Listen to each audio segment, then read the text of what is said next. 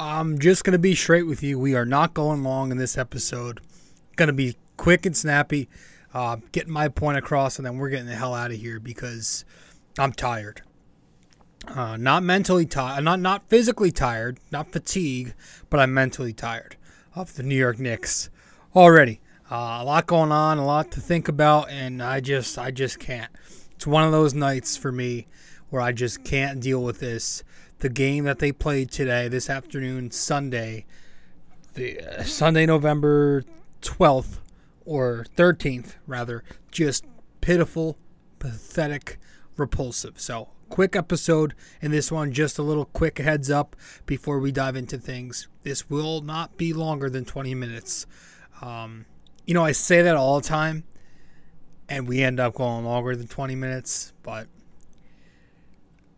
please, for the sake of myself, if this episode is longer than 20 minutes, rip me in the comments, DM me, just tell me to fucking stop wasting my energy so much on this Knicks team who's just not that good. So, let's get into it. Welcome to BD4, an RJ Carbone podcast. BD4, where there is no better way to get your Yankees and Knicks analysis. We also do MMA. Yanks every series, Knicks every game, MMA on occasion. BD4 is a 5-star show on Apple Podcasts, also available in video format on YouTube and Spotify. So thanks for stopping by, and we hope you enjoy the show. Champion of the world, turning, looking, see ya! Anthony for three, bang! That one goes down, and the game is tied! Time! Penetrates, creates, and showing some dexterity as well with the left hand. Yankees win!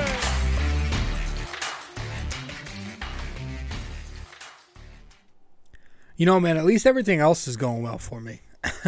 Yellowstone is back on TV. The UFC event that just happened is, and I'm gonna try to hold myself back in this episode from talking about it, and I want to have an entire episode dedicated to it early this week coming up. So that was amazing. UFC 281, remarkable, and I'm very much looking forward to the episode we're gonna record, probably Monday, probably tomorrow. On the 13th of November, but it's gonna be sick. So that was a blast last night. But we're here to talk Knicks, and the Knicks humiliate themselves at home. And you know where to find me. You know where to download these episodes, watch them, listen to them, and you know where to find me and follow on social media, all that stuff. Not gonna waste my time there. We're just going to get into the episode. And again, I'm hoping this one's 20 minutes. So the Knicks lost tonight. They lost 145 to 135 to the Oklahoma City Thunder. However, this game went 4 quarters. This was not a double overtime game, so don't let the score deceive you. The Knicks scored 48 points, a franchise high in the first quarter today. And they still lose this game. A humiliating defeat today. Giving up 145 points to OKC is unacceptable. Disrespectful, really, to the Garden crowd that took the time out to go to the Garden today and watch this disaster. Repulsive defense, more questionable decision-making from Thibodeau. Just bad play from your better players, Barrett and Brunson getting benched in the 4th, deservedly. OKC allowed to shoot 63%, 55% from the arc, where they hit 17 three-pointers. And they score 66 points in the paint. Now, the Knicks scored 70-something in the paint, but their defense, you should never be allowing 66 points in the paint on the same night that you're allowing 17 3-pointers to fall. That's not good defense.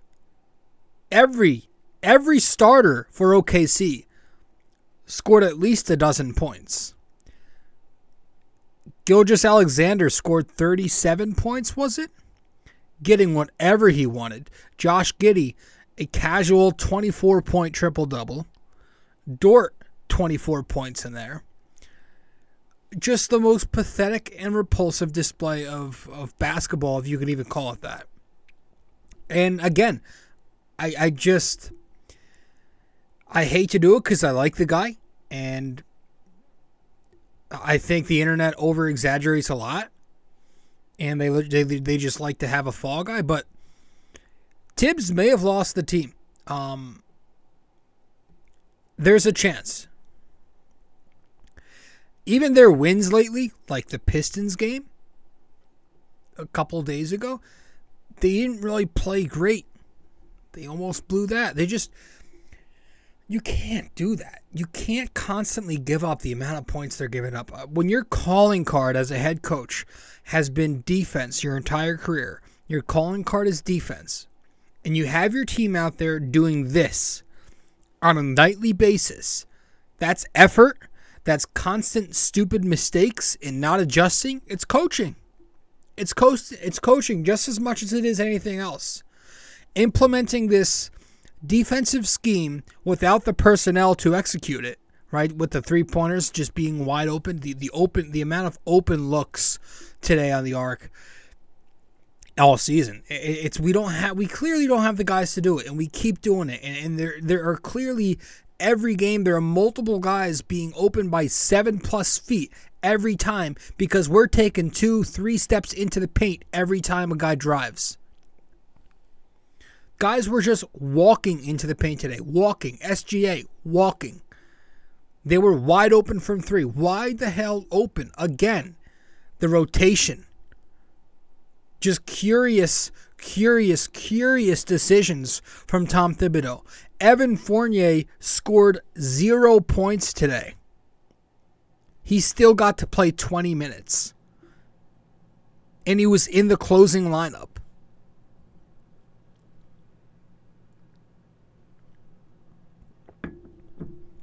Now, Brunson as a whole didn't play amazing, but his performance was at least better than Fournier's because while he wasn't great defensively, he scored the ball.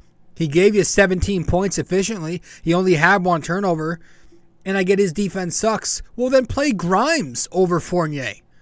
Grimes only got 7 total minutes. You told us he was going to be situational. That wasn't a situation there. You needed stops. You had a fake comeback going. Obi Toppin only gets 15 minutes despite scoring 10 points and missing 1 of those 5 shots. We didn't even get the Obi-Julius pairing today. The obsession with Isaiah Hartenstein, Stein, whatever the fuck. This guy makes some nice plays offensively. He's got a good touch around the rim with the floater. He's got a big body. He can rebound decently. But his defense is Enes Kanter reincarnated. Or Enes Freedom, whatever the fuck the guy calls himself today. He can't keep guys in front of him. He's slow-footed. Just moves super slow. He can't move side to side. He closing out on the perimeter like he's stuck in mud. I mean, it should have been Quickly, Reddish, Grimes, Toppin, and Sims out there in the fourth quarter. That's where your defense comes from. That's your defensive lineup right there. You need a defense. There it is. And your top offensive weapons of the afternoon were still in there. And Quickly, Cam, and Obi Toppin. So that should have been the lineup to close the game. They should have got more burn there. I'm just absolutely stunned that Evan Fournier got that leash that he did. Stunned. How? In what other universe does Evan Fournier, who scored 0 points in 20 minutes, get more minutes than Obi Toppin, who had 10 points in his 15 minutes? So it's unfortunately looking bad for Tom Thibodeau. It's looking very bad. And it's on the front office too. You hire Tibbs and then you construct constructed a roster of offensive-minded players who can't play a lick of defense. You pass up on all these all-star caliber guys. You know, Fox, Halliburton, Murray, Mitchell. Who's next? We need a star. Simply put, the New York Knicks need a star. That's their number one problem right now, if we're being, blunt. The Knicks don't have a star. RJ Barrett's not a star, let's be honest. He's a good, decent player, but he's not going to be anything more than that. He won't be a superstar. Julius Randle's not a superstar. He's not a star. He's a good, decent player with flaws. Just like Jalen Brunson. Good, decent player. That's why I call these guys the mid-3, because that's what they are. They're decent. And you had so many chances to get that star, and you pass up on trades, on free agents. You draft Kevin Knox at a stacked draft class. You draft Frank over Donovan Mitchell. You draft Obi Toppin, and then you choose to extend Julius Randle. Now Tibbs is just wasting this kid's development, and he's old enough to where it's like, what are we doing? Because he's not exactly young as a young player in this league, Obi Toppin. I think he's 25, 24. He just came into the league. Wasting his career. He should be getting minutes. So that's it. Told you, I'm not going to go more than 20 minutes. Where do you go? Where do you go from here if you're the Knicks? Do you stay the course and make a trade maybe to be good enough just to get bounced in the play-in tournament? Is that what you do? Or do you just tank if it gets bad and you sell? You try moving Randle or Fournier. You play the kids. You free up minutes for Obi Toppin. You move guys like Rose. Try to get Deuce McBride in there. I don't know. Because I'm not even high on a lot of these kids, man. I don't think the Knicks are that good. I don't think they have much talent. I think they have some talent. But do you just pray that you hit the lottery? Is that the goal? Just tank so you can hit a lottery in a very stacked draft class. But I'm so over the tanking, man. I don't want to sit through another year where the Knicks finish with 15, 20 wins. I can't do that anymore. And the problem is I don't think that's what they're going to do. I think they're going to go in the direction where, like I said, they just stay the course and try to win. But it's a weird, scary spot to be in. But that's where the front office screwed up. You got them out of misery, but now they're in mediocrity.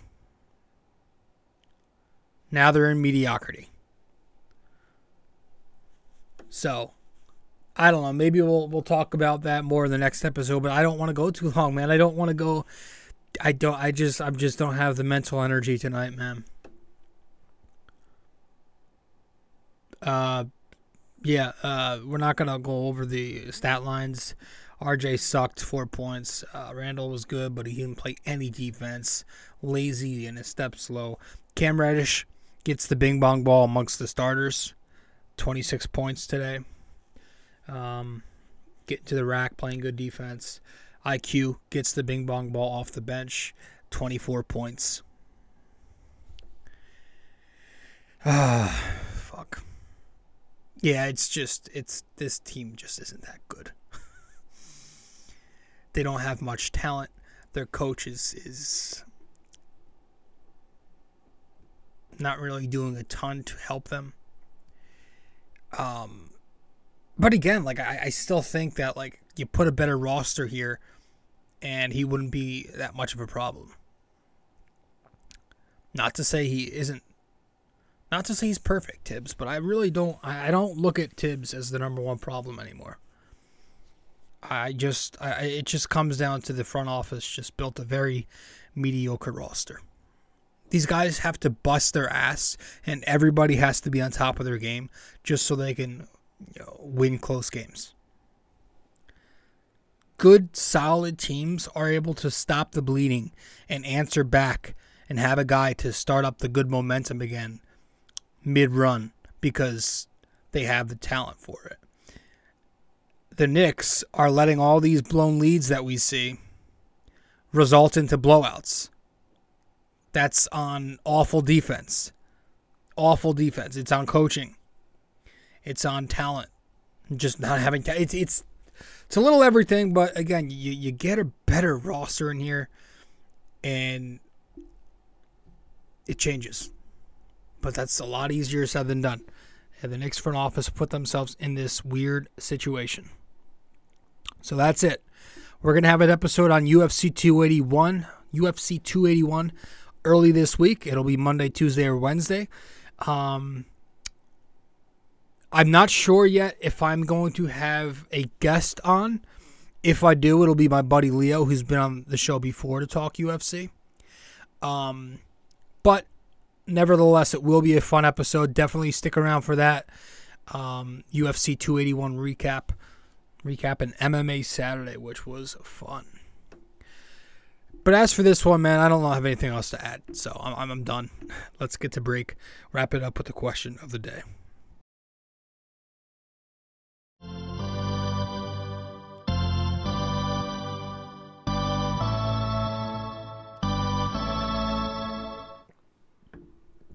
Yeah, no. Who needs a break? Fuck it. Let's just finish this misery right here. Episode 433. Which former Knicks legend was in the movie Black and White from 1999? Which former Knicks legend was in the movie Black and White from 1999? That's it, guys. All right. I'll see you in the next one. I'm out of here. I told you, 20 minutes tops. We won 17. That's not bad. See you. I'll see you. I'll see you this week. Later.